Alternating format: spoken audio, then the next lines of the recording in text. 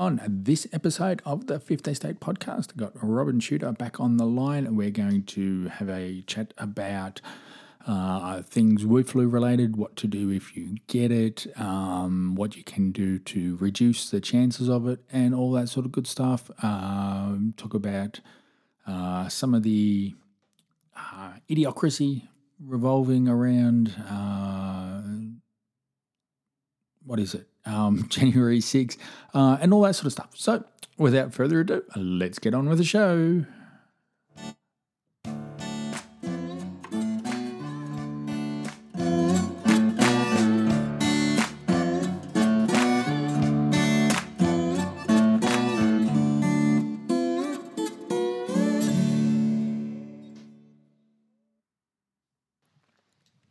Hello everyone, here we are again with Robyn Chuter for another, I would call it another part, but I think we'll just, maybe talk her into becoming a regular guest for later on, see how much schmoozing we can do as the discussion goes through. But anyway, here I am with Robyn Chuter again for another discussion on all things word flu related and any other bits of idiocracy that are going on in this wonderful world that we live in. So, hello, Robyn.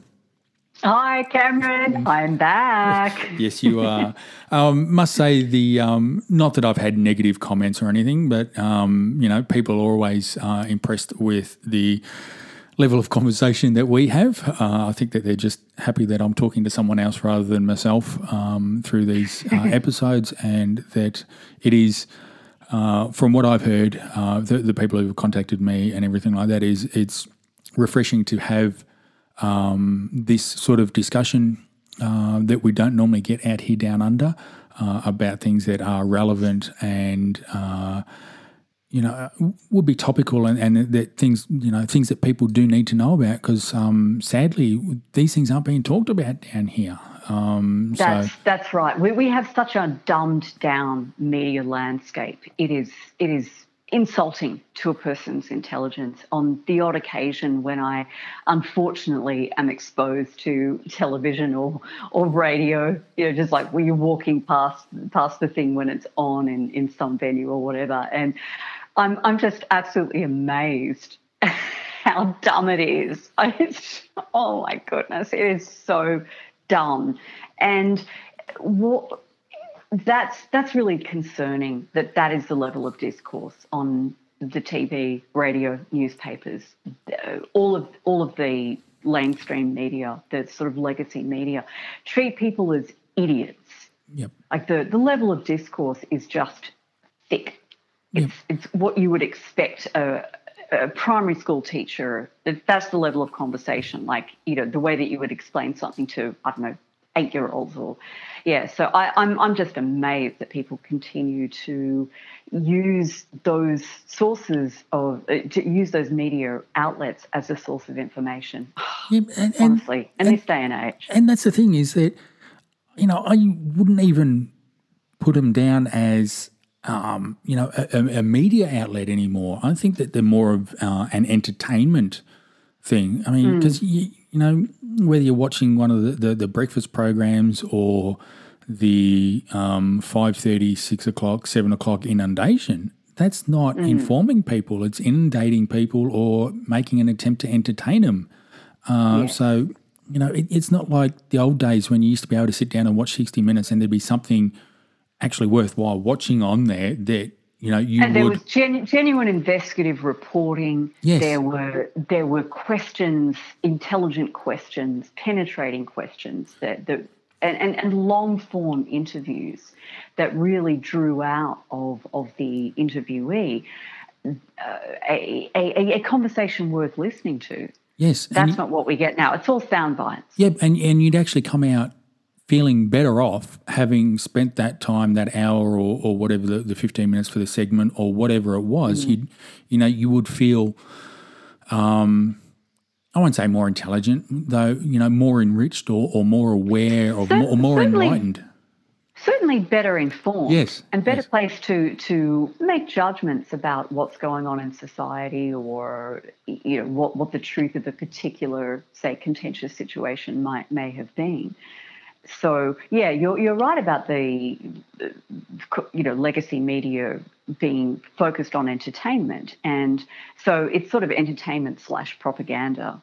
There's a very fine line between those two, of course, if there's a line at all. Maybe there isn't. And, it's just one of those things is, this, I don't know. I mean, has the Wu flu brought it to the top, or has it accelerated the level of deception that we're going through? I think it simply it has definitely made it obvious. The question as to whether what we've been subjected to for the last 2 years, whether it's actually getting worse, I'm not sure. Probably. Yeah, I mean, okay. Well, here's something unrelated to the Wu flu. I mean, for what we're talking about with that, something that I've noticed is that how they're pushing an ill-informed or their own little narrative when that's not the job of the corporate press, was all this stuff about January 6th from the US. They've said it's an insurrection, it's the worst day in democracy, it's the biggest thing to happen in that country since 9/11 or Pearl Harbor or any of those other things. Well, as a matter of fact, many both commentators and politicians, including the Vice President, has actually described it as worse than September 11. Yes. Can you imagine? I mean, nearly 3,000 people died in the terrorist attacks of September 11. There were some fatality. I mean, there was one fatality during the actual event, which was, as you know, an unarmed woman in the sort of pro-Trump crowd was shot by a security agent, by a member of the Capitol Police. Yep. Yeah. So that was it in terms of fatalities directly related to the so-called insurrection. Not a single person who took part in that has been charged with any crime relating to treason, insurrection. They've been charged with trespass. Yep. Trespass. And none of them were armed. What was it? None of them brandished a gun. Yeah. They were invited in. They were waved in to the Capitol building. I mean, you've seen the video footage of it. Yep. The police removed barriers and said, "Come on in." Yep. And the big question: who is Ray Epps? And it's just that and everything that's going on, and our incompetent politicians out here are pushing that narrative when why should we be worrying about anything that's happening in another country? Why aren't we worrying about the let's call it the crap that's going on out here? And it does serve as useful distraction, though, yes, doesn't it? It does. When you look at the staggering degree of mismanagement on every level, like in every conceivable dimension of public life, the degree of incompetence and mismanagement and frankly malfeasance that's going on is I think beyond anything that we've ever seen in this country, certainly anything we've ever been aware of. And what happens in a situation like that? The government looks for distraction. Yep. Look over there. Oh, it's the anniversary of the Capitol insurrection, where nobody was armed and nobody threatened to overthrow the government. But, let's just wave that point aside. Okay, so going on with that, talking about distractions, now what are your thoughts on the whole Novak Djokovic thing? Is that a distraction from what's coming, or is this a genuine, actually it could be both, genuine stuff up by two different regimes that are trying to prove that they're the ones that have the power? I think it's a stuff up, honestly. I think it's state versus federal. They're trying to flex their muscles. They're sniffing the wind and paying more attention, frankly, to social media comments than anything else. And so when there was outrage about, Djokovic being allowed in on a medical exemption when everybody else was following the rules, then you see the federal government tip to, oh, he can't come in. It's this one I would chalk up to incompetence. I don't think this was planned. There are a lot of people with egg on their faces, and it's just in a way, I have to say that the Djokovic incident is actually wildly entertaining. Like, from my perspective, I'm just looking at this going, it is. Sorry, I'm not. I can't remember whether your podcast is G-rated or whatever. Oh, no. It's a shit show. Drop it. It's a total shit show. Yeah. and of course, it's made Australia the laughing stock of the world. I mean, what a ridiculous situation where if you go to Our World in Data and you look at the kind of like a heat map of which countries in the world have the highest rates of transmission, Australia is like glowing hot red on that map. Like we are one of the world's hotspots for community transmission.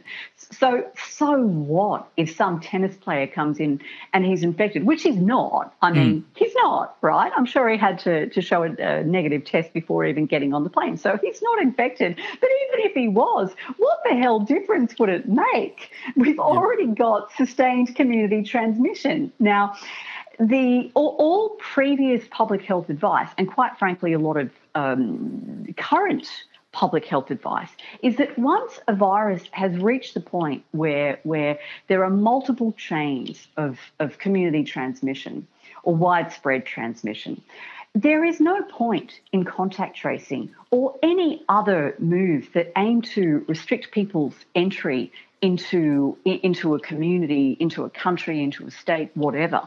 The only situation under which restriction of movement is justified is if you have a sort of geographically distinct area that has a lot of vulnerable people.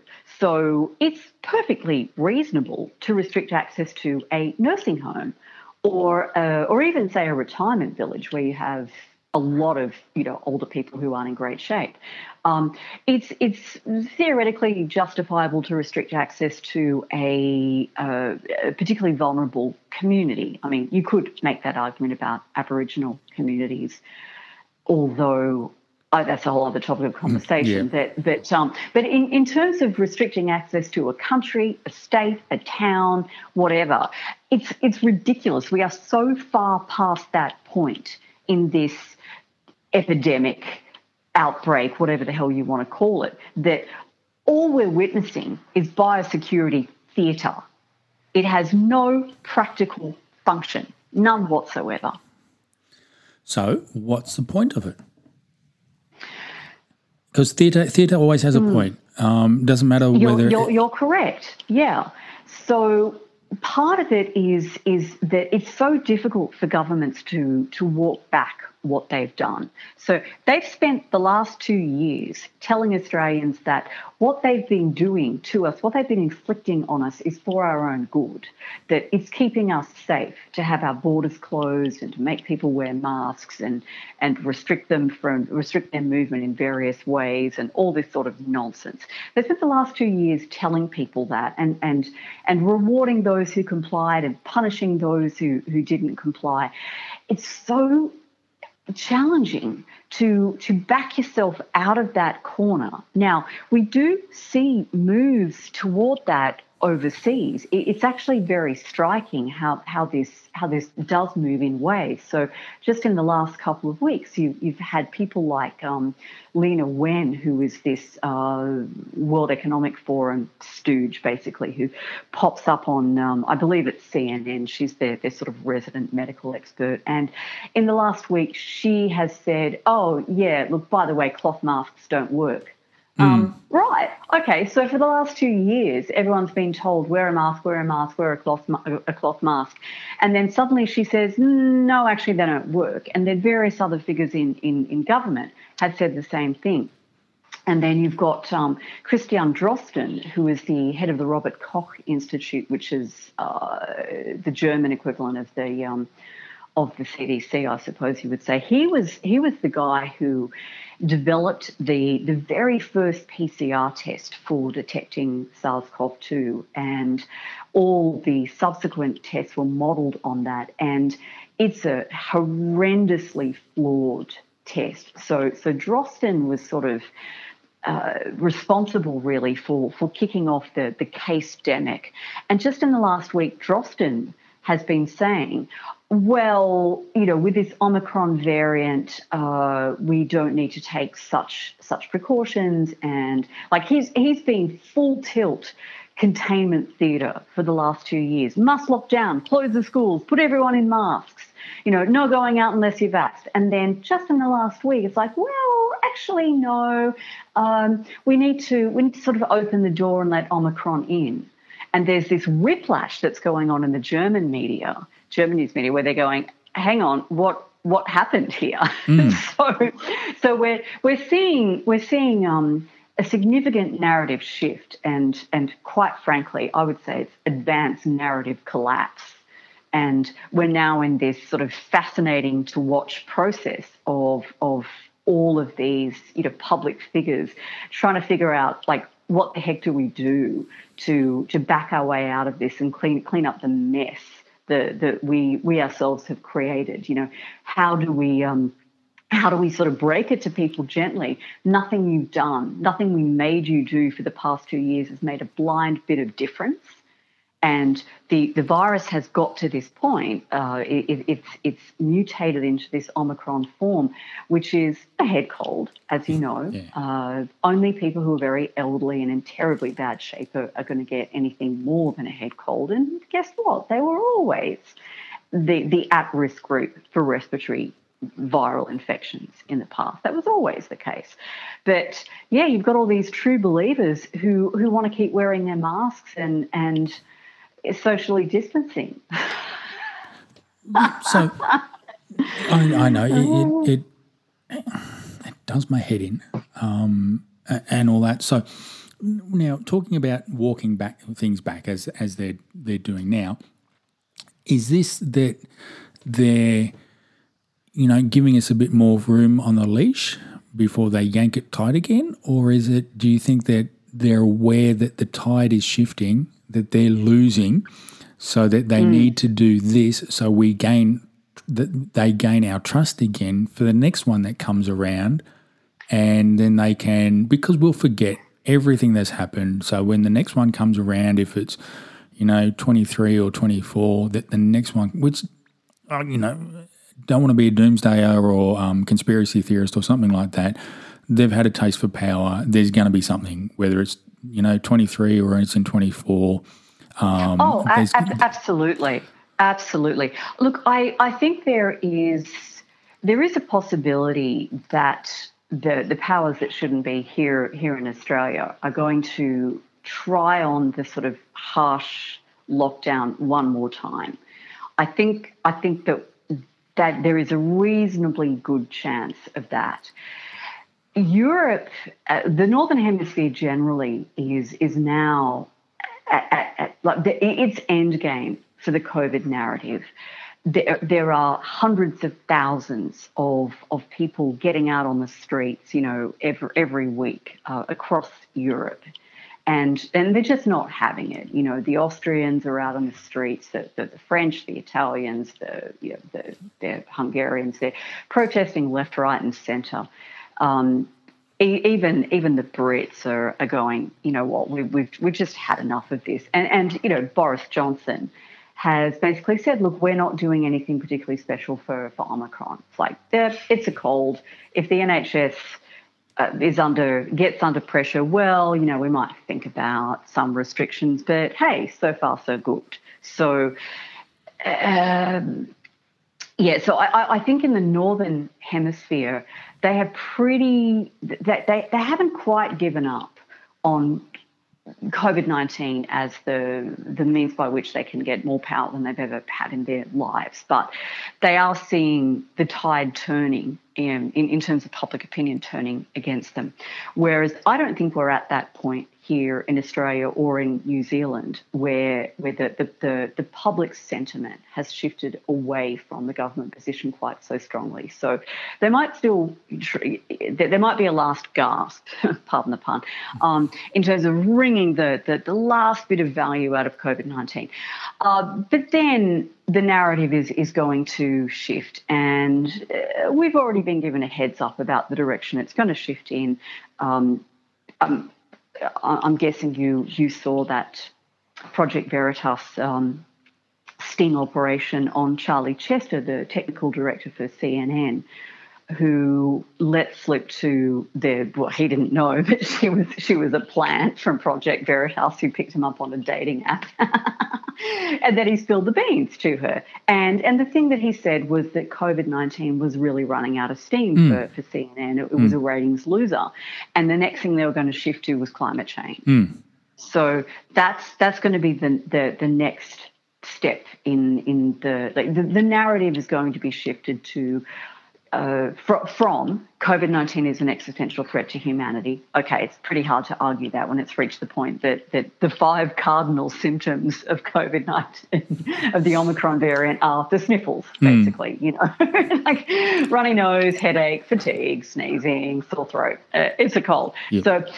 So you can't really position COVID-19 as an existential threat to humanity now. That one's a dead duck.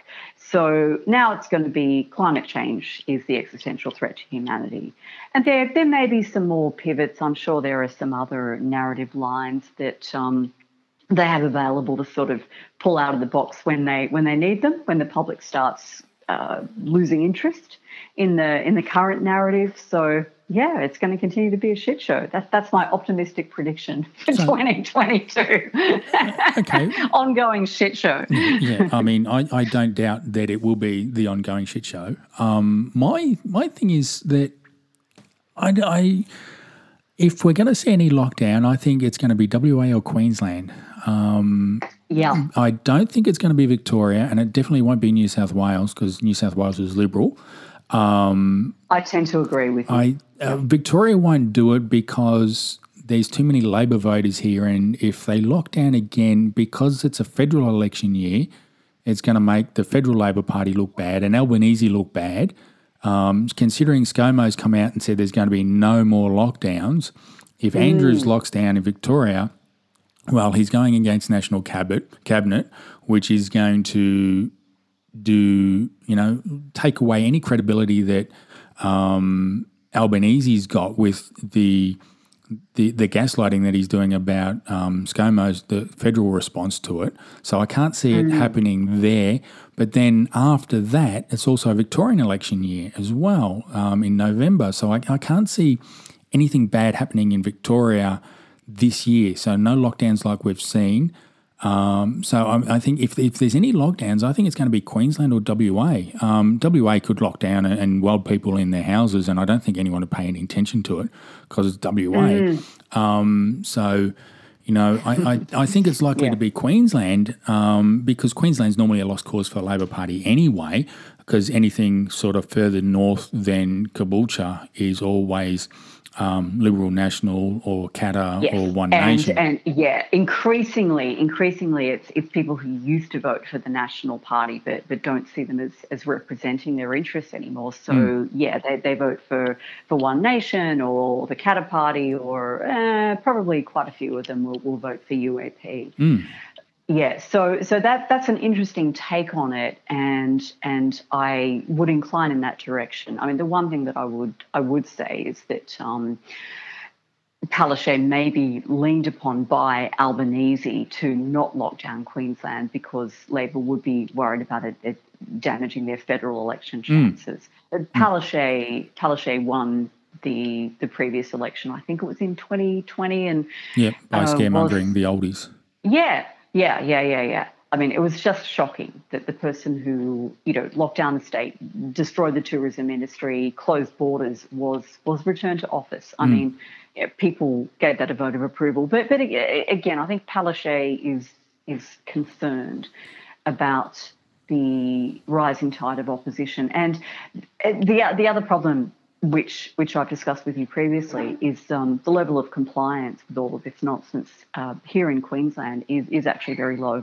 And there's no visible enforcement of QR codes. There might the businesses that are affected by the vaccine apartheid mandates are doing somewhat more to enforce that, but that's patchy. So larger businesses like clubs can afford to put someone. They already have someone on the door to check people in anyway, so it's no big hassle to have that person check for the vaccine passport. Small businesses, cafes, restaurants, they're largely ignoring it. I mean, and that comes down to, I think, that the terminology that's used in the directions. I think it's reasonable attempt or reasonable effort or something to do that. I know I've had, under the previous draconian rules, a rather interesting discussion walking into a retail store when, I was questioned about this and that and showed to prove things, and I said, well, no. And I said, all you have to do is make a reasonable effort. You've made the reasonable effort, so there you go. There's one place that I went to that someone from the, well away from the door yelled out if I'd QR coded in, and I said, yes, I have.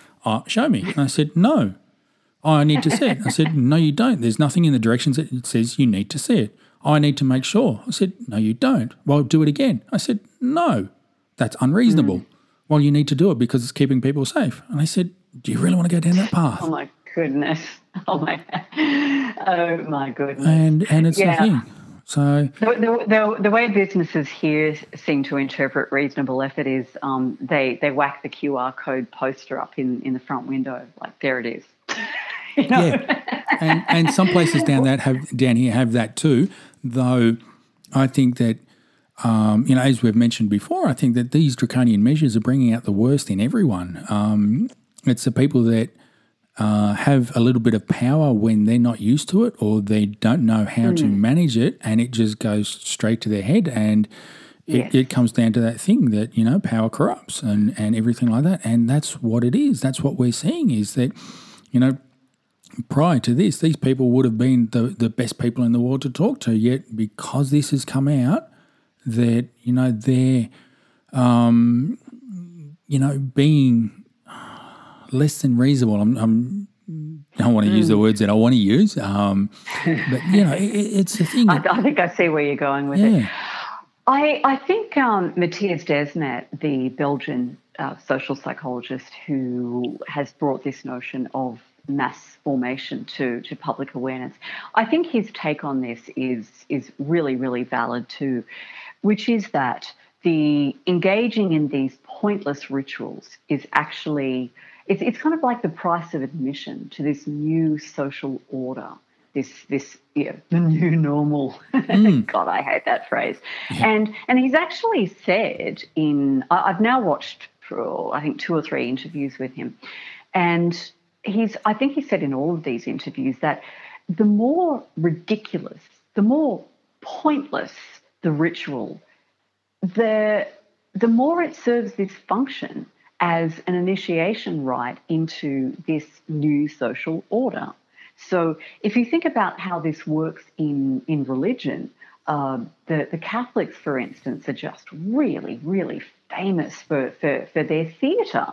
I mean, you go to a Catholic or any sort of Orthodox church service, and man, like it's full tilt entertainment. There's a guy up there in a fancy frock, and he's got a fancy hat, and he's like swinging this censer around, and there's it's even better when it's in Latin because you can't understand the bloody word of it, but God, it sounds good.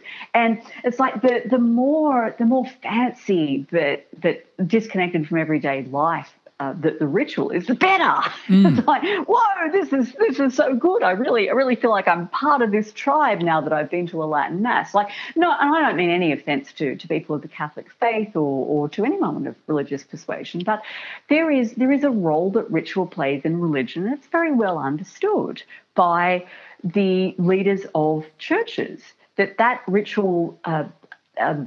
The function of ritual is to bind people together and to give them a sense that they're participating in something that is not ordinary, that it's above ordinary life. So when people go through the ritual of putting on these stupid, pointless masks, and they go through this ritual of checking in with their QR codes when, like I said, there is absolutely no useful function that is played by contact tracing at this stage when the virus when there is sustained community transmission. No function. But it's like the more pointless it is, the more they hew to it. You know, like they cannot give it up. They can't stop doing it now. Yeah, and I know it's yeah. Are we that poorly? I won't say educated. Have we been?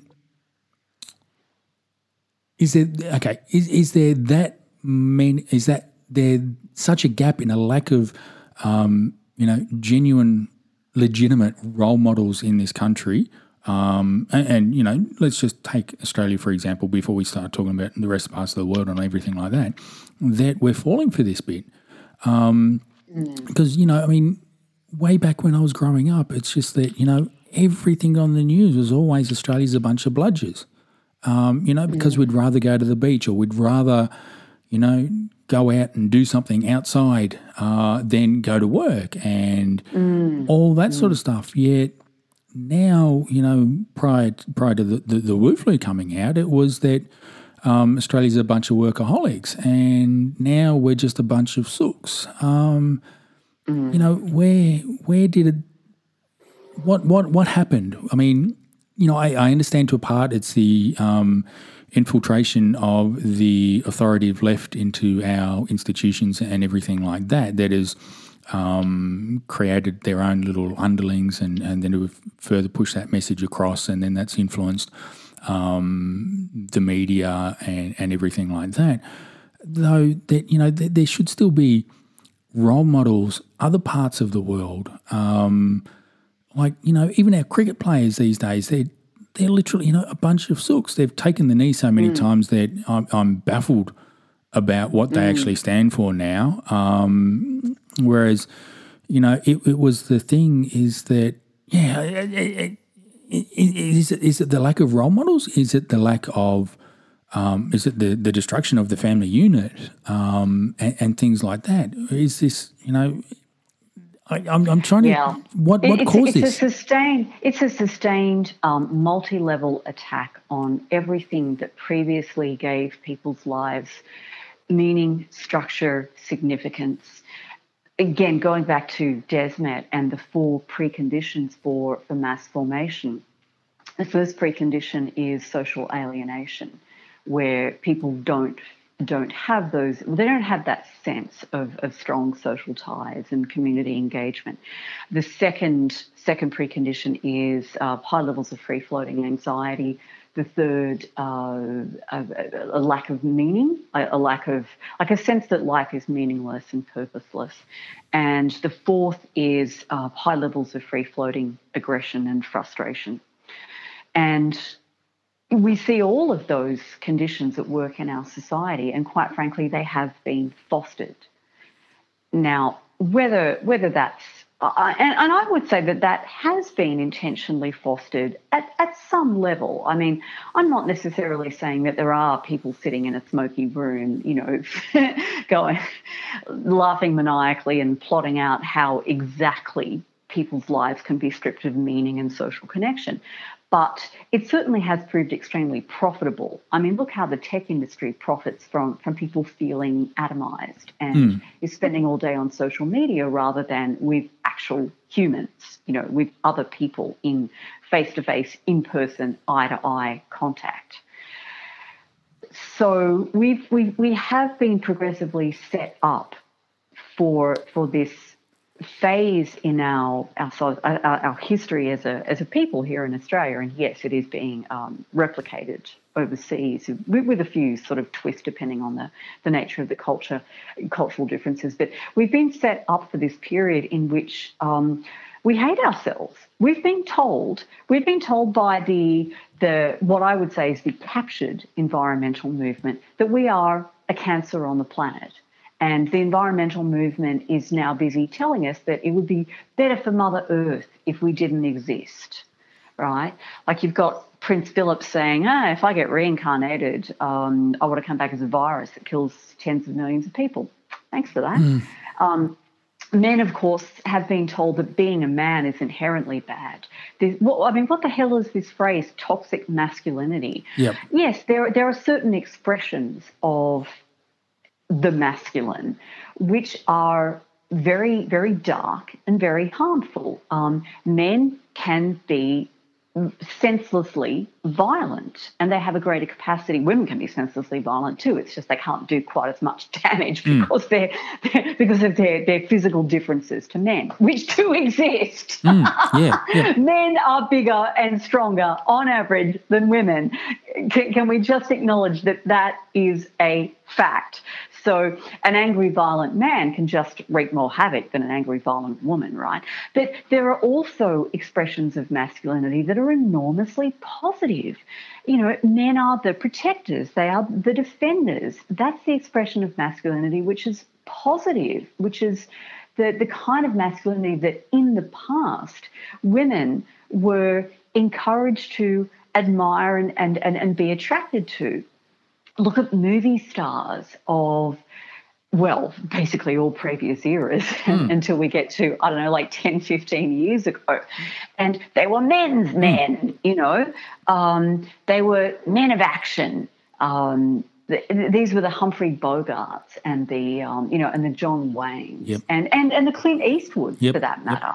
They were men who, if someone harmed their woman, they would go after that person, and this is not a negative force in our culture or our existence as humans. This is a positive force.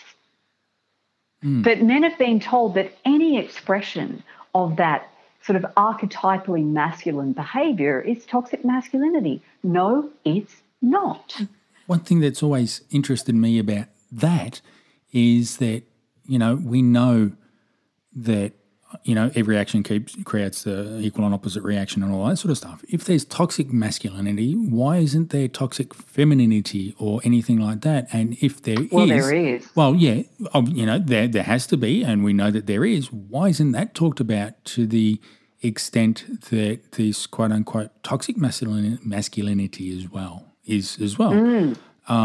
And, that's something that, especially within, shall I say, use the term loosely, the vegan community or the vegan movement have been so against and, not acknowledging that, the female of the species can be just as nasty as what the male of the species can. And it's something that, females are just nasty in different ways. Yes. Again, because their physical differences to males largely rule out settling disputes through brute force. So women instead undermine each other. Women use coalition building. It's not that men don't use coalition building, but women are far more reliant on coalition building to get what they want. And what they want isn't always good. Yes. There are selfish, narcissistic, mean-spirited, nasty women. Anyone who wants to deny that, I don't know. How long have they lived on this planet? Of course there are selfish, nasty, narcissistic women. In terms of toxic femininity, Heather Heying, who is Brett Weinstein's wife, and before the feminists hound me down, if I was talking about Brett Weinstein, I'd say he was Heather Heying's husband, okay? So just back off. But Heather Heying is indeed Brett Weinstein's wife, and she, like him, is an evolutionary biologist, and she writes on Substack, which I love, by the way. Substack's awesome. And she wrote a piece this week about toxic femininity in essence, and how toxic femininity is actually dominating our culture now, how it's really come to the fore in this COVID era.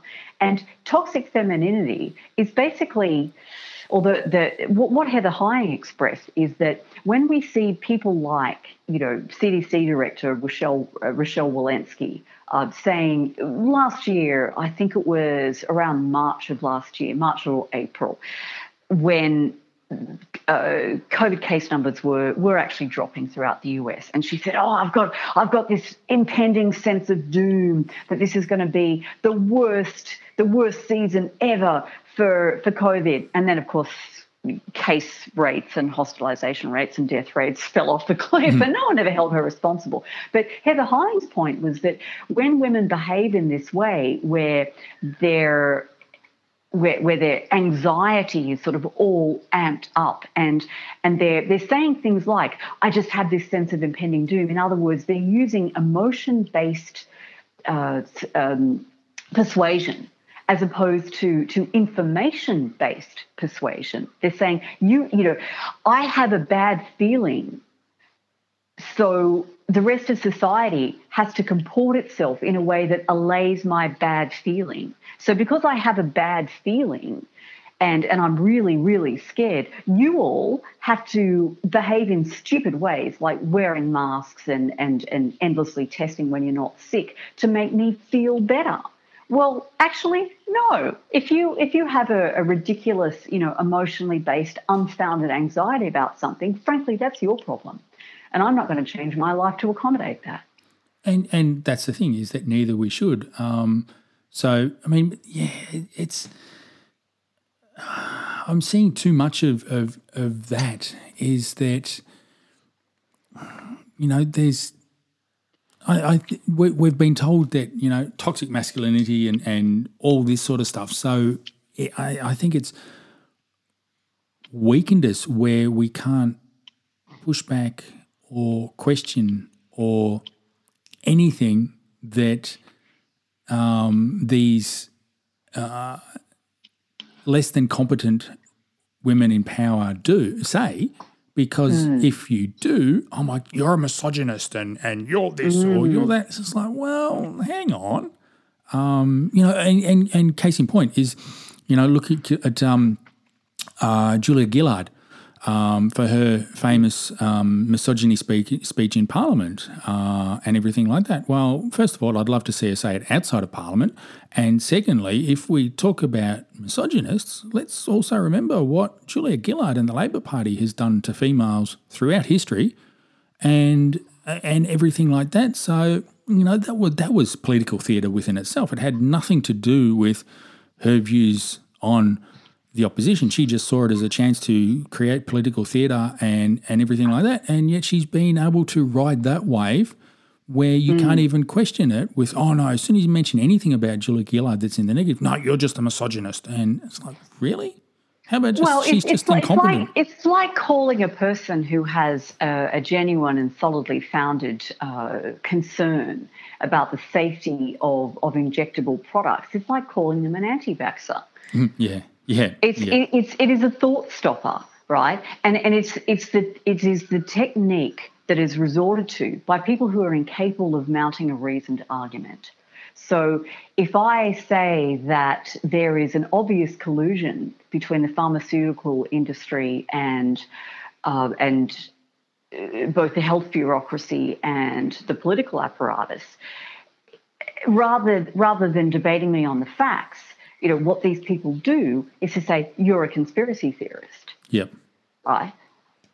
So these are thought stoppers. It similarly, if I say that there are problems in, say, the black community within America that largely arise from the destruction of the black family unit, including increasing numbers of black women who become single mothers. And the US welfare system has this incredibly destructive quirk whereby a woman can't claim welfare if there is a man, living in the house with her and the kids.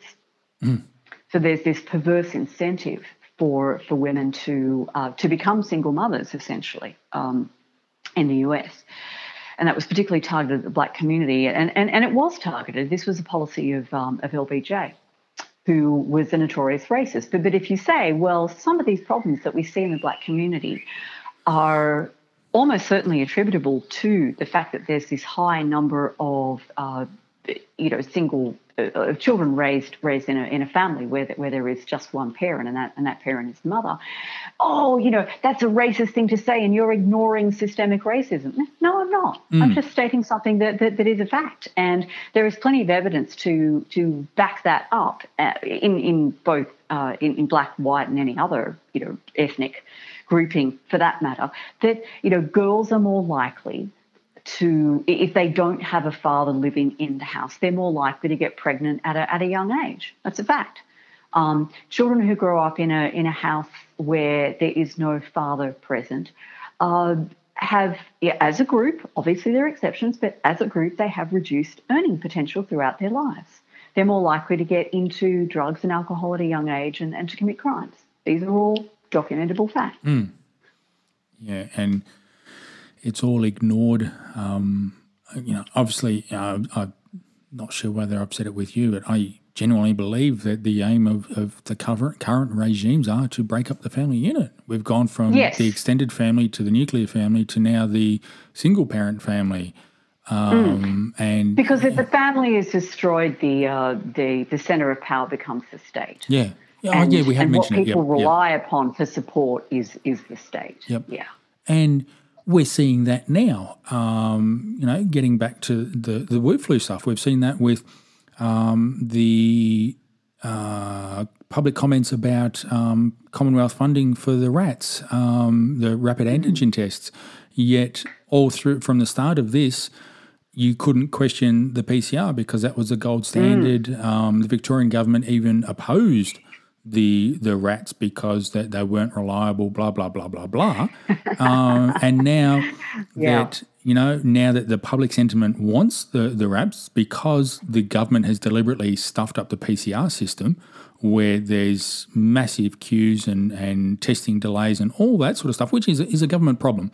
And Andrews is still allowed to be on holidays, mind you, where this time last year when ScoMo went to Hawaii due to the bushfires, he was branded all sorts of stuff for going away when the firefighting has got nothing to do with the Commonwealth. That's a state issue, yet, hey, it's that. So, and this is the thing is that, Albanese's coming out and everyone's coming out saying, the Commonwealth needs to support the rapid action tests. Like, why? Why does the Commonwealth need to pay for something for you to stick up your nose? Why don't you do it yourself if you're concerned about it? Yeah, to continue the biosecurity theatre. Yes. Again, I mean, what we're seeing is advanced narrative collapse. It's certainly not promoted by the corporate media here or the legacy media of any type here in Australia. But the CDC in the US withdrew its application for emergency use authorization for the PCR test. Yes, heard about that one. They actually publicised that, they didn't necessarily publicise it, but they put it on their website in July of last year, basically giving labs the heads up, look, we're phasing this test out. And, of course, the reason they were phasing it out was because it was so damn inaccurate. And in particular, that they acknowledged, you can still see that press release. It's on their website. I for some reason, I was looking at it the other day to link to something or other in an article I was writing. Anyway, so there it is. And it says that they want to replace it with a test that can distinguish between SARS-CoV-2 and influenza. Let that sink in for a minute. So the CDC... And therefore the US has pivoted away from PCR testing. And then you see this ripple effect throughout the world where other countries go, so if the big doggy has stopped using PCR tests, then us little doggies will need to stop using it too. And then it's like, well, how do we sell this to the public when we've been telling them that this is the gold standard for the past 2 years? Again, I mean, the whole thing, I'm just sort of sitting back in the armchair eating the popcorn at this point, just going, how are these I was about to say a very rude word there. How are these incompetent individuals going to spin this one? Yeah. And that was the thing that I was waiting for as well. And it's just, now I know with the benefit of hindsight why the queues were so big at the PCR places, why the testing's blown out and everything like that, because this is what was happening. the thing that really baffled me about it is that there's been such a delay in the PCR results coming through when testing numbers are down. Like even at the height of it, when in Victoria, like they were testing 80,000 a day, and the test results were back in 2 or 3 days, and yet now they're testing between 50 and 70. And yet the results are taking nearly a week. I know anecdotally. Well, they've actually shut down many of the labs that were analysing those results. So that's part of the reason for the delay in processing. So which part of a plan of things. So now you mentioned the flu and the Wu flu together. What's the chance of them becoming the next variant?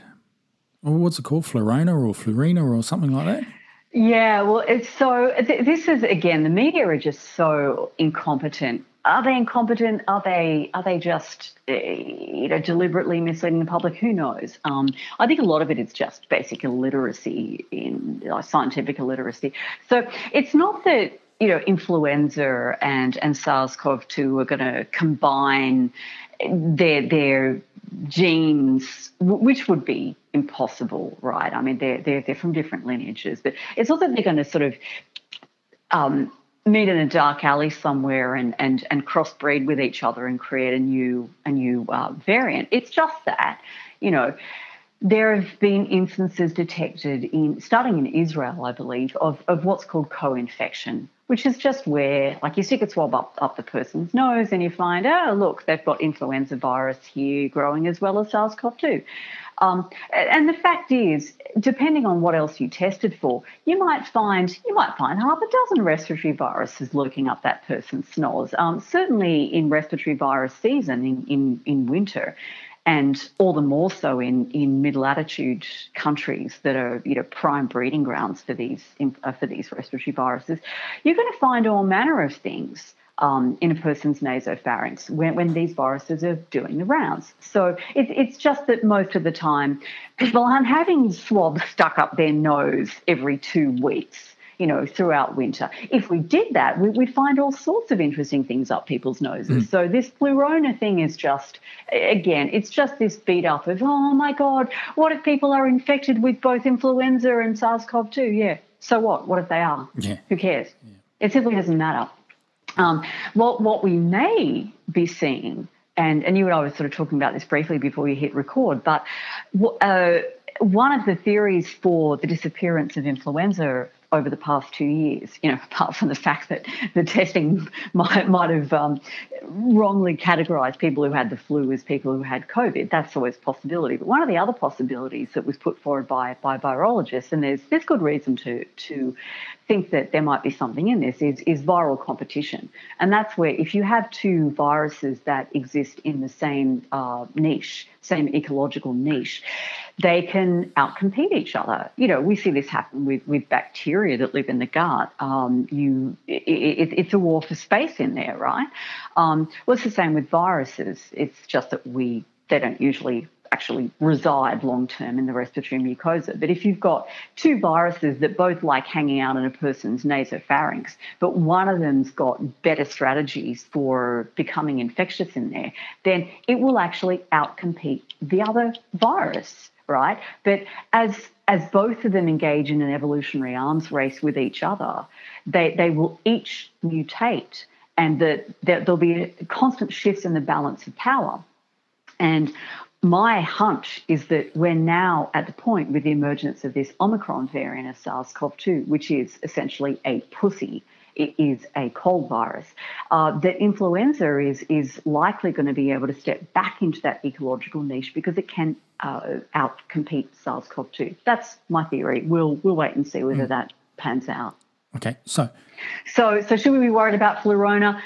No more than we were worried about the possibility that at any given time we might have had an adenovirus, a rhinovirus, an endemic coronavirus, a parainfluenza virus or any other virus living up our nose at some point. So, okay, now that's a segue to this next bit. Two questions that have been popular within the feedback. What can people do, if anything, to reduce the risk? Obviously, this is apart from getting off your Kyber and exercising and all that sort of stuff. And the second thing is, what can they do if they do get it? Now, before we get into that, I saw something from Dr. McCulloch on Twitter where there was a concoction that he created that you squirt up your nose, which I believe kills the virus up there. I can't recall that one at the moment, and I haven't been able to dig it up. No, that's all right. I know exactly what you're talking about. Yeah. Okay, great. Thanks for that framing. So let's take this step by step. In terms of reducing the risk of becoming infected, I am not going to skip over the most important facets of this, which is if you are of a healthy body weight, your risk of becoming infected is significantly reduced at any age. So obviously, we've known from the start that this virus has a particular predilection for older people. But even in people sort of 85 plus, body weight makes a difference. Or not. Let's not talk about weight. Let's talk about body fat. So body fatness makes an enormous difference to the risk of becoming infected in the first place. And it's also one of the primary determinants of the severity of infection, again, at any age. The vast majority of adolescents who've been hospitalised for COVID in the US, for instance, have been found to be overweight or obese. And, they have a massive, in both senses of the word, problem with childhood and adolescent obesity in the US, and we're not too terribly far behind them. So people do need to get off their butts. If they are carrying too much body fat, they need to take all healthy means, meaning eating a healthy diet with a very high proportion of fresh, unprocessed food, lots of fruit and veg, whole grains, legumes, all that good stuff, low energy dense food, and they need to be moving their bodies. They need to be engaging in physical activity on a daily basis to help them attain a healthy body composition. Now, the next most important step that they can take is to ensure that they have an optimal vitamin D level. And there is now such it's like an enormous tower of evidence for the protective effects of vitamin D, which is, of course, not a vitamin. We shouldn't call it vitamin D. It isn't a vitamin. A vitamin, by definition, is a substance that is essential for life to continue, but cannot be made within the human body. And vitamin D doesn't fulfill that definition because, of course, we do make it in our bodies. It's a steroid hormone. It's made when UVB radiation from the sun irradiates cholesterol just under the skin, and then through a series of steps, it's converted into an active hormone. And that hormone has multiple effects on the human body. There's virtually no area of human or other animal metabolism that is not affected by vitamin D. And one of the things that it's really, really super good at is enhancing the immune system's ability to fend off infection. So it plays roles in innate immunity, that like the first line of defense against infection, and also in the second line of defense, which is the acquired immune system. So antibody production, activated T cells, all this sort of thing.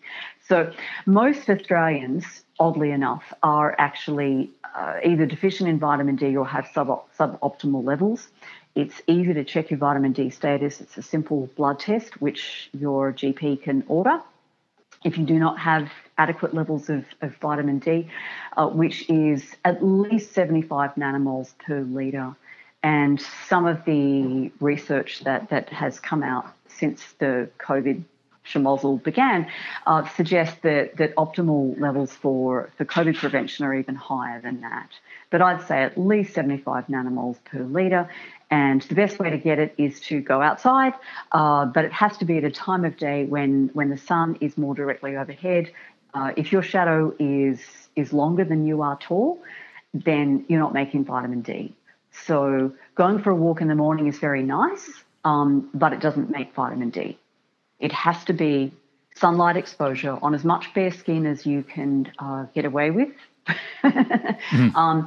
Obviously, we don't want burning. We just want the skin to like, you want to stop your sun exposure just before the point at which the skin's starting to turn pink, assuming that you have a light shade of skin. Obviously, if you have more melanin in your skin, if you're more darkly pigmented, you will need more sunshine exposure. And this is one of the primary reasons why we see this differential effect of COVID-19 on dark-skinned people compared to light-skinned people, particularly dark-skinned people who live in parts of the world where they do not get as much sunshine exposure as their skin type preconditions them for. So we've seen these really, really low rates of COVID-19 illness and death in Africa, where obviously anyone who's native to the area is dark-skinned, but they spend their time outdoors. You know, it's much more of an outdoor way of life in Africa, so they're pretty good for vitamin D. But when you see black people, or even darker-skinned people from, say, India, Pakistan, Middle East, when they move to parts of the world where they don't get as much sun exposure, you see rampant vitamin D deficiency in these ethnic groupings. So they need to get sun, and if they can't get enough sun to achieve and maintain, especially maintain throughout winter, optimal levels of vitamin D, then they should consider supplementation. And if a person becomes infected with SARS-CoV-2, a bolus dose of vitamin D, so like a pretty high dose, somewhere between 5,000 and 10,000 IUs for a week or so, will help their immune system respond much more vigorously to the infection and therefore contain the virus. Now, you mentioned the nasal spray. Well, the nasal spray. This is a povidone iodine solution. It's basically betadine, but it does need to be watered down because it's too high strength. So what Peter McCulloch recommends, and this is part of the protocol that is available through FLCCC, the Frontline COVID Critical Care Alliance, which you just go to flccc.org, and they have for free their prevention and treatment protocols. So they have an early treatment protocol for COVID for people who've just started to develop symptoms or who have mild to moderate symptoms. And then they have various sort of levels of escalated protocols for people who are more severely ill, and also for people who are so ill that they've been hospitalized. These protocols are based on the treatments developed by successful doctors who did not sit on their hands waiting for the tablet to be handed down from on high, telling them how to treat their patients. Instead, as soon as their patients started getting sick at the beginning of the pandemic, they began examining carefully the mechanism of action of SARS-CoV-2, the kinds of pathologies that patients were showing. And they selected pharmaceutical drugs, so mostly, cheap, generic, patent-expired drugs, and they repurposed them to treat COVID, and they've been wildly successful. Shankara Chetty, who is of Indian origin, but he lives and practices in South Africa, he's treated 7,000 patients. 7,000. Not one single hospitalization, not one death. Brian Tyson and George Fareed, who practice in California, Imperial County, which is like it's a poor part of California, where there's a lot of undocumented workers, Mexicans basically, who cross the border, and workers, essentially slave laborers, largely in agricultural settings. And again, between them, they've treated over 7,000 people, and they haven't had a single death in a person who came to them for treatment within a week of diagnosis. And in total, of those 7,000 people they've treated, there's been just a handful of hospitalizations and deaths. So there are very, very successful treatment protocols. As I say, organisations like FLCCC put them out there for free. The povidone iodine solution, so it's a 1% dilution, 1 to 100 dilution of povidone iodine in water, or saline basically, and you squirt it up your nose. So if you can actually get this betadine nasal irrigation solution online. If you are unable to obtain that, you can just get yourself some regular garden variety betadine. You've got to dilute it down with saline, and you put it in one of those little squirty bottles, like a Fess nasal saline spray bottle, and you squirt it up your nose. And if you do that 2 to 3 times per day, either as pre-exposure prophylaxis, in other words, if you're going out into a place where you expect there to be community transmission, or you're going to look after a sick relative, for instance, you're going to care for your granny who's got COVID, you're taking her some soup and whatever, and so you're going to be around her for a while. So you squirt this stuff up your snoz before you go visit granny, and then you do it again when you get home from visiting granny. And if you start to develop any symptoms yourself, then you would just up the frequency of the squirts. So you could do it, 3 or 4 times a day. And so that's the povidone iodine solution. It has also been found that even just a standard garden variety germicidal mouthwash, like say Listerine. Now, this one you do not squirt up your nose. You just gargle it. And that reduces the viral load very, very dramatically.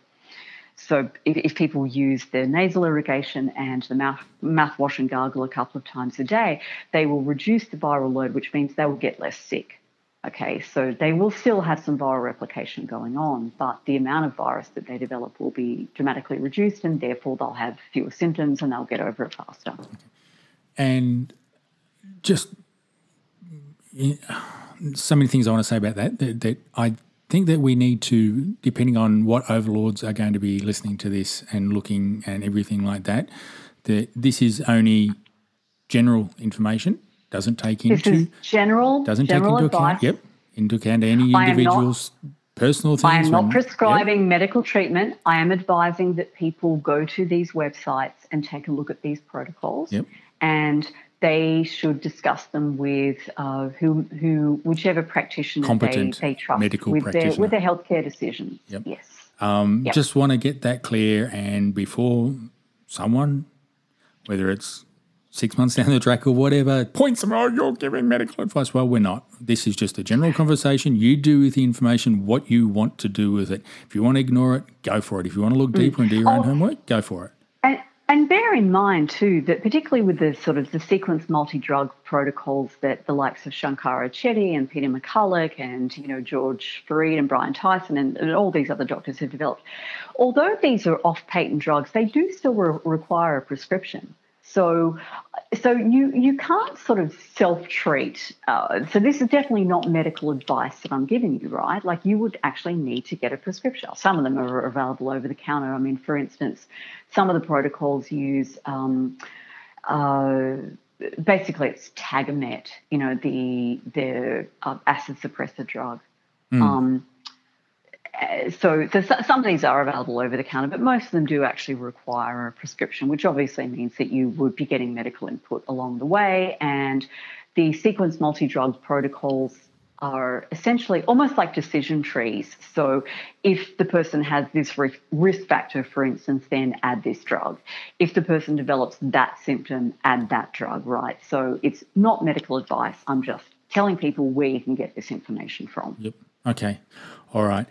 Now, talking about medical information, where it comes from and all that sort of stuff, thought we mentioned last time about Joe Rogan's discussion with Peter McCulloch and all that. Now, he has spoken to Robert Malone. Robert Malone, that's it, the creator, inventor or primary technician in the mRNA technology. Now, I've heard some of the other things that he's done on other podcasts and everything like that.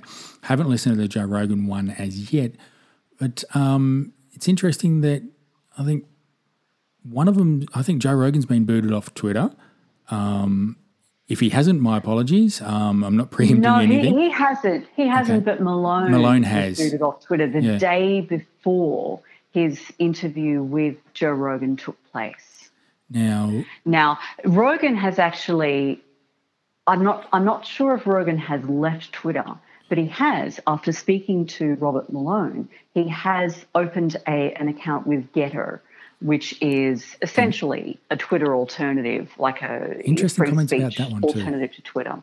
Interesting comments about that. So Rogan has publicised that, and I'm sure because of Rogan's reach, I'm sure that will have resulted in thousands upon thousands of his listeners, who are mostly sort of youngish males, opening accounts on Getter. So, but yeah, no, it's interesting is that, you know, these organisations, big tech, are claiming that they're the town square, so they need to be protected, yet they're not acting like the town square. They're acting like editors and suppressors of information, whereas... As censors, yes. Yeah, censors, exactly. Yeah. So, you know, it's... I think that the banning of that of Dr. Malone on Twitter, I think that's going to come out worse for them because... I think so too. And I mean, obviously Malone is not the only person to have been booted off Twitter. There have been many high-profile deplatformings from Twitter, and I think each time they do it, they undermine their own credibility just that little bit more. And I don't know when the tipping point will be reached. At what point they will have deplatformed just that one additional person, where the tide turns against them and they have a mass exodus from their platform, which would obviously be extremely financially costly for them. I mean, I think it's more the fence sitters that are going to be woken up and changed. Like the hardcore lefties and all that are going to stick on it, and that's where big tech thinks the money is. So, you know, it may, you know, play out with that. You know, the banning of Trump, well, people will say he sent mean tweets. So the average fence sitter will say, oh, yeah, that's justified. No one else on Twitter has ever posted a mean tweet. Yeah. I mean, come on. Yeah. Twitter's a zoo. Oh, it is. Marjorie Taylor Greene, which I think was the catalyst for Joe Rogan, her getting booted, I think the corrupt corporate press has done a good spin to make her appear with a few kangaroos short in the top paddock. You know. Oh, a QAnon conspiracy theorist. Yes. Yeah, look, I mean, she expressed some ideas which I personally consider to be not terribly well-founded. She's also said some pretty damn sensible things, and I think at any point in time, throughout a person's lifetime, if you haven't said at least one dumb thing in your life, you probably haven't lived very long. And every novice politician always does that. They always say daft things and all that sort of stuff. You know, it's the thing, especially for ones that haven't been bred into politics. The more common, they've gone through media training. You mean? Yeah. The more you know, realistic the person is, the more likely they are to say daft things on Twitter and think, oh, well, bugger it. Hey, let's just say it, and all that sort of stuff. So, I think with Dr. Malone being booted, it's probably going to wake a few more fence sitters up. And the thing about Malone, and I did, it took me 3 days because it's like a 3-hour interview, and I watch all this stuff while I'm doing my morning weights workout. So, you know, even though I was watching it on 1.75 speed, because Malone does speak quite slowly, so I can watch it at 1.75 and still not miss a whole hell of a lot. So anyway, it took me 3 days to watch the damn thing. It was amazing. And Malone is such a steady character. He's very careful in what he says. He comes across as, because he is, incredibly intelligent, of very, very high integrity, just a straight shooter, but very careful to not be sort of leaning out over his skis. So he doesn't speculate about the motives of any individual or any agency. He's very, very careful to stick to the facts. And by the time he'd finished laying out those facts about the extraordinary behaviour of the FDA when it came to the oversight of the clinical trials for the COVID-19 injections and what FDA did not do, for example, the absence of a data safety monitoring board, the FDA just basically turning a blind eye to these outrageous safety signals that have been thrown up, both before any of these products gained emergency use authorization and since then. I mean, the safety signal that these products are giving, even in really underreported pharmacovigilance systems like theirs and DAN here in Australia, that safety signal is just so outrageous. It's so crazy. It's so over the top.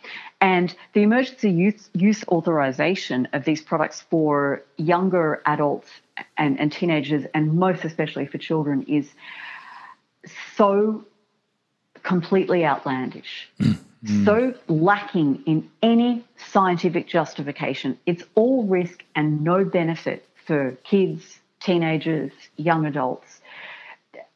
And by the time he'd finished laying that out, and also obviously discussing the suppression of early treatment, you would have to be so mired in your blue chipness that you basically did not have any functioning brain cells to not by the end of that interview be thinking, wow, he's a smart guy. I think I need to take seriously what he just said. And let me relay a little anecdote to you about the impact that interview is already having. A client of mine has 3 adult children. All of them have had the jab. My client has been, as a concerned dad, he's been sending them scientific studies and links to interviews with really, really super smart people, people like Piet van den Bosch, the Belgian vaccinologist, and Peter McCulloch and all these other people. And his children were basically going, yeah, Dad, you're a crazy conspiracy theorist. Vaccines are the best thing since sliced bread. Can't wait to get my booster, all the rest of it. So this man's son happened to listen to, he's a fan of the Joe Rogan podcast. So on a road trip, he listened to the McCulloch interview and then the Malone interview kind of back to back. And when he got back home, he rang up his dad and said, okay, Dad, I get it now. I understand.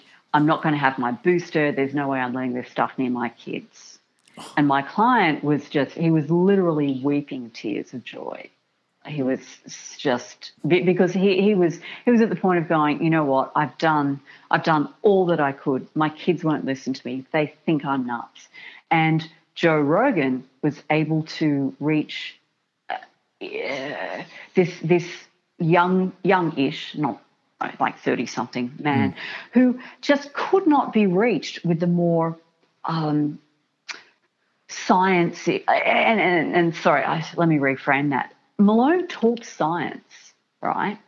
But the way that Rogan drew out the story from him was really easily digestible by everyone, including people who don't have a grounding in science. So, yeah, Rogan is an amazing force of nature.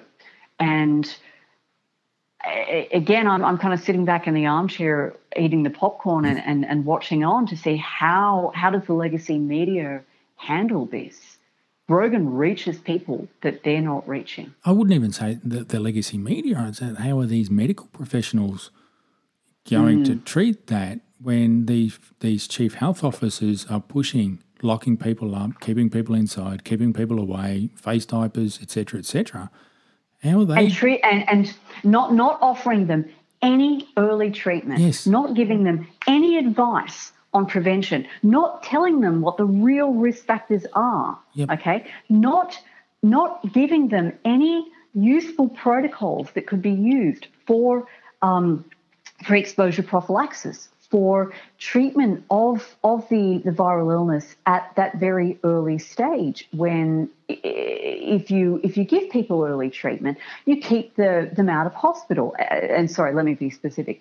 The ones who are at risk of the disease escalating to a sort of moderate to severe case where they might land in hospital, they're the ones who can be kept out of hospital. So on the one hand, we've got the chief health officers and just the medical bureaucracy generally, as well as the politicians, all hand-waving about the possibility of our hospital system being overwhelmed. And quite frankly, they've had 2 years to get their shit together, right? Yep. Wasn't it 2 weeks to flatten the curve so they could gear up hospital capacity? You've had it, folks. You've had your 2 weeks times 50. Get your shit together. Yep. If you can't treat people adequately after 2 years of this, get out of the game because you're useless, hopeless doctors. Yep. You're no good. Step aside. Make room for other people who've got better ideas. Yep. Who've got evidence-based treatment protocols. I mean, even our dictator-in-chief, April Fool's Day last year, promised $1.3 million investment for another 4,000 beds. He's walked that back, saying, I never said that. And it's just like, well, man, you've got a press release that says you did and you're insane. Yeah. And, it was the big doom and gloom is that this was going to be a massive thing. And he actually said he would take over the exhibition buildings, or can't remember what the other building was in Victoria, as a mass ICU. And, it's the thing is that we've got the capacity to do it.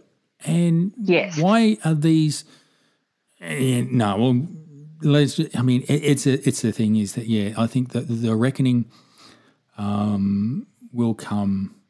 I don't think it'll come soon enough. I'm not hoping. Oh, there's more havoc to be wreaked before this ends. But if they want to reduce the burden on the healthcare system, start giving people meaningful, actionable advice on prevention, on pre-exposure prophylaxis, and on early treatment, rather than saying to people, well, if you test positive, just stay home and wait, stay home, isolated in your home environment and go and infect all your family members, right?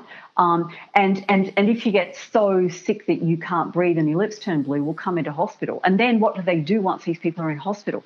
The standard protocol is remdesivir, or as the ICU nurses dub it, run, death is near. Remdesivir, the failed Ebola drug that was so toxic they don't even use it in Ebola, a disease that has a 50% case fatality rate. It's a failure of a drug. It causes renal failure. What happens when your kidneys fail? Your lungs fill up with fluid. How about that? When your lungs fill up with fluid, you develop pneumonia. So that the TGA has approved remdesivir as the standard of care when a person is hospitalised for COVID-19. The World Health Organization, it's not just that it doesn't recommend remdesivir, it recommends against remdesivir. But the TGA says that's what you use in hospital.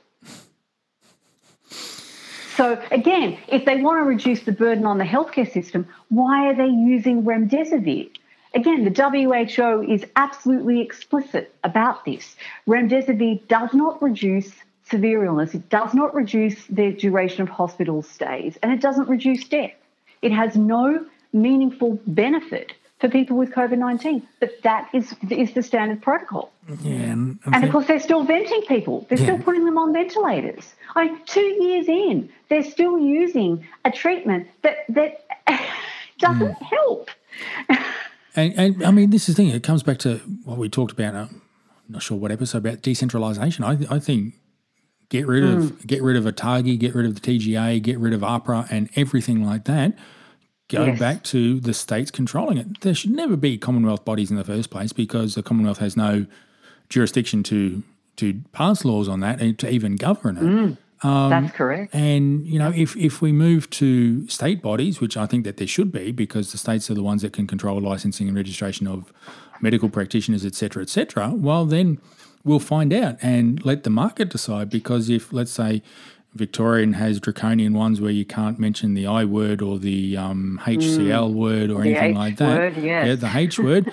But New South Wales turns around and says, hey, man, whatever works, go for it, off book, on book, whatever. Well, then you're going to find out that the New South Wales doctors are going to be getting more work, having better results, which should hopefully open the eyes up to the New South Wales. So, I mean, but one centralised body governing everything that your doctor can and can't say is ridiculous and leads us into the corrupted system that we're in now. It's an absolutely corrupted system, and it is fundamentally well, it hasn't just undermined, it has destroyed the doctor-patient relationship. Yeah. Doctors swear an oath. They don't actually swear the Hippocratic Oath, but they do swear an oath when they're, licensed as medical practitioners. They swear an oath that they will serve each patient, as an individual to the very best of their ability. They don't swear an oath to government to do as government tells them to do.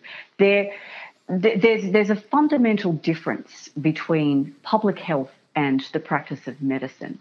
And historically, these two institutions have always been separated, because public health is about about groups of people, right? Public health is in public health, it is considered acceptable to sacrifice the few for the many.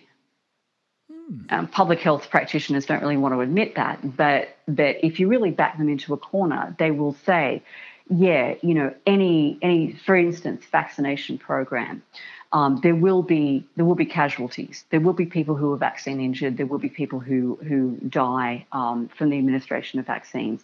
But hey, it's for the greater good. So that's the mentality of public health. That is not the mentality of the doctor-patient relationship. In the doctor-patient relationship, the doctor is expected to consider the patient sitting there in front of them and what is best for them. And so that doctor needs to be free to say to a particular patient, when considering the cost-benefit analysis or the risk-benefit analysis of you having this particular treatment, vaccine, for instance, in your particular case, it is my medical judgment that the risks to you outweigh the benefits, right? A doctor needs to be free to say that to a patient, even though that would run in opposition to the intentions of public health, right? But when you force doctors into this role of where they're expected to implement public health policies, you essentially abolish that doctor-patient relationship. You put the doctor in an untenable position in which they actually can't practice medicine, because medicine is not public health. And that's what we're seeing now, is that they're doing everything that ATAGI and everything like that says that they have to do. And what is ATAGI? ATAGI is basically composed of people with so many conflicts of interest that if you were doing a sort of network analysis map, you'd need like 6 A3 pages to map it all out. This is agency capture, regulatory capture, right? ATAGI's members are mostly people who have financial entanglements with the pharmaceutical industry more broadly and the vaccine industry in particular. And when you look at ATAGI's guidelines, issued to, or the ATAGI advice on how the government should handle the emergence of Omicron, which was issued just before Christmas, I'm doing a detailed analysis of that at the moment, which we published on my Substack. Hopefully, I'll get it done before the weekend. It'll be there soon, so check my Substack for that. But ATAGI's advice is not in any way, shape, or form. Sorry, let me be specific. ATAGI's advice to government on how they should handle the Omicron variant is diametrically opposed to what the scientific evidence, to the direction the scientific evidence is pointing to.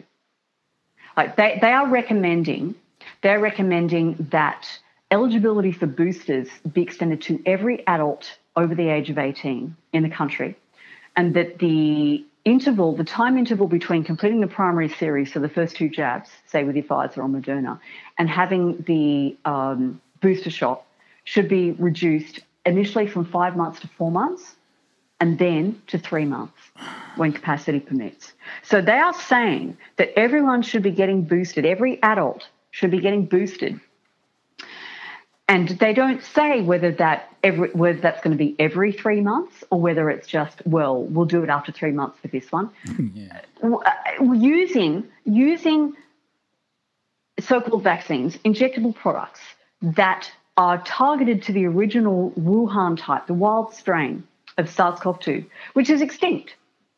And so the antibodies that these products induce, Omicron has developed the capacity to evade those antibodies. That's problem number one.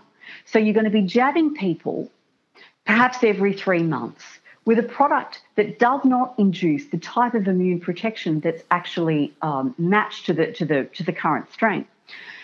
And problem number two is that Omicron has mutated to the point where it has very low infectivity in the lungs, but it is very highly infectious. It's like 70-fold more infectious in the upper airways than Delta. Now, the thing that your listeners need to understand is that the antibodies that are produced by a vaccine are blood-borne antibodies. Okay, they're what are called circulating antibodies. They circulate in your bloodstream. These antibodies cannot penetrate through to the respiratory mucosa. So those sort of reddy pink linings of your nose and your mouth and your throat. These are the nasopharyngeal mucosa. When a virus enters the body, if you've had previous exposure to that virus, you will produce what are called secretory antibodies, particularly secretory IgA, secretory immunoglobulin A. This is a type of antibody that is produced by lymphocytes, immune cells that live just below that mucosal surface. And when they get the signal that a virus has entered the body, they pump those antibodies through the respiratory mucosa, and they're present at the site where the virus is entering, and they can neutralize the virus there. Blood-borne antibodies can't. Okay? So I hope I'm making this clear. There is no way that a vaccine for a respiratory viral disease that induces antibodies in the blood, there is no way that those antibodies can stop a person getting infected with a virus that enters through the nose and the mouth.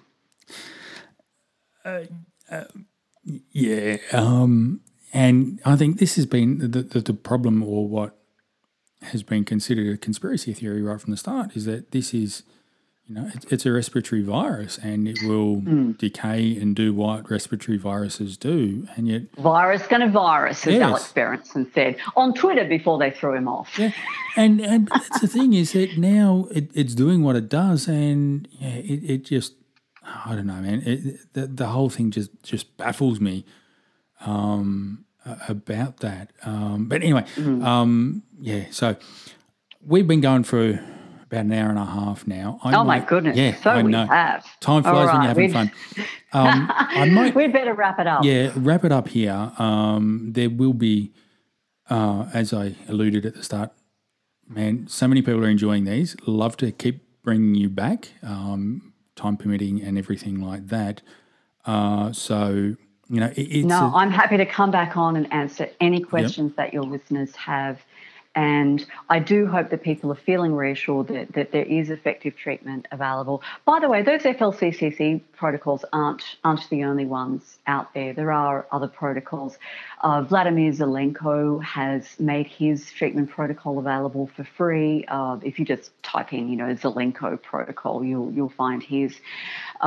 Peter McCulloch has teamed up with Elizabeth Lee Vliet, and they have a website called I can't remember it, but I'll get it to you so you can put it in the show notes. Is that a .com or a .org?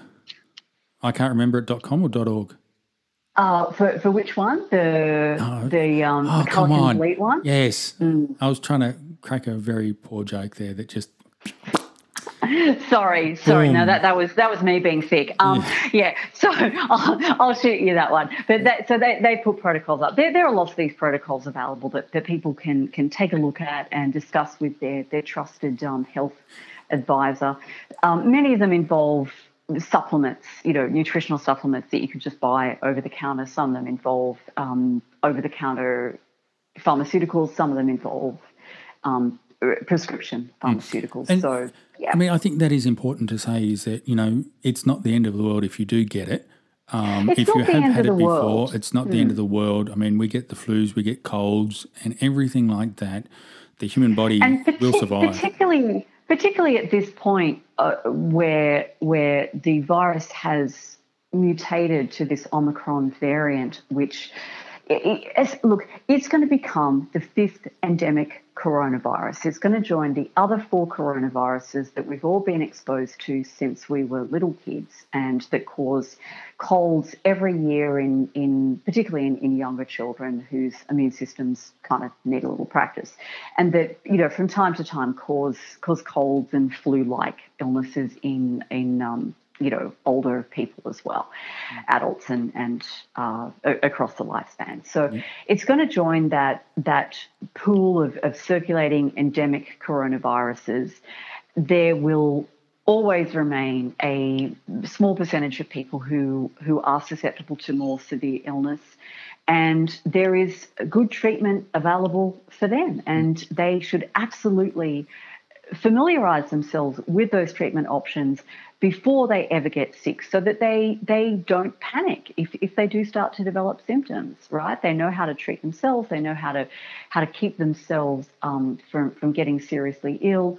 And hopefully they will have a trusted health advisor where if things pop up during the course of their illness that worry them, they can, you know, get that person's oversight, so that they're not self-treating in situations where that could possibly be dangerous. Yep. And honestly, don't panic. Help is there. That's it. Yeah. Thanks for that. And before we wrap it up, how about you plug everywhere you are and where people can find you? So I am really, really enjoying Substack, and in the past, I've always asked people to go to my website, which is empowertotalhealth.com.au, and sign up for my weekly newsletter. And of course, I'd still love you to do that. But if you join me on Substack, if you subscribe to my Substack, which if you just go to Substack and look for my name, Robyn Chuter, or my Substack, the title, which is Empowered, then you can join me there. And there are so many other interesting people, and there are some awfully smart people in general, and COVID-specific smart, on Substack. People like Matthew Crawford and this German dude who goes by the nom de plume Eugippius. Just wonderful, wonderful articles. There's another dude who calls himself El Gato Malo, the bad cat, and his Substack is just amazing, well worth subscribing to. So, yeah, come join me on Substack. I'm still on Facebook. I don't know why. It's just like having a bad drug habit or something. I don't post there terribly often, but if you're on Facebook and you want to follow me there, I'm selling this really well, aren't I? No, you can join me on Facebook either, but feel free to friend me, or you can follow my my business page, which is Empower Total Health. And likewise, I'm kind of embarrassed and ashamed to admit that I am still on Twitter. And you can follow me there at Empowered Robyn. But I don't know. I'm thinking that a mass walkout from Twitter is exactly what the twats at Twitter richly deserve. So once I think with Malone getting onto Getter and a lot of other, you know, interesting, intelligent people leaving Twitter, within the next couple of weeks, I'm probably going to be off Twitter, so you might find me on Getter instead. And then there is my Telegram channel, which is COVID Truth Bombs, and that's where I post links to scientific articles that I'm reading and videos that I'm watching. Not the sort of fear porn stuff that commonly gets shared around in Telegram. I post links to videos that I think help people understand what's going on, both from a scientific and a socio-political, cultural standpoint. So they're all the places you can join me. All right. Thank you for that. So we'll have to tie you down or coerce you into another episode. Yes, please. I'm sure sorry. One more thing. I listened back to our previous episode, and I realised I wanted to actually correct something that I said. I referred on several occasions to the Dutch East India Company when I actually meant the British East India Company, and I was so embarrassed to hear that back. I went, oh my God. Now, the Dutch East India Company was also really, really bad and served for its government much the same purpose that the British East India Company did. But if you, so if your listeners haven't got around to listening to that episode, or if they did, every time I said Dutch East India Company, just substitute British East India Company. Okay, I will update the show notes on that one. All right, beautiful. Yep. So let's do this again, and I absolutely invite your listeners' questions. More than happy to answer anything that's on anybody's mind that is woo flu related. Okay, thank you. We should do that. I'll keep prodding people for questions and everything like that, and even thoughts, comments, and all that sort of stuff. So anyway, thanks again, Robyn, for joining us on this episode, and we will be in contact again. So fantastic. Thanks so much for inviting me on. Thank you. And that wraps up this episode of the Fifth Estate podcast. Show notes for this one will be over at the fifth.estate episode 27. While you're there, please subscribe to my mail list, become a member or anything like that. Please share this recording with those who you think it will be of value to, and because as Robyn said, it gets the word out. If you've got any questions, please send me an email through comments on social media, or you can send me an email to podcast@the5th.estate. So there'll be comments on link for that on the show notes, which you will find once again at the5th.estate/episode 27. So once again, thanks for listening, and look forward to having you join me on the next one. Bye for now.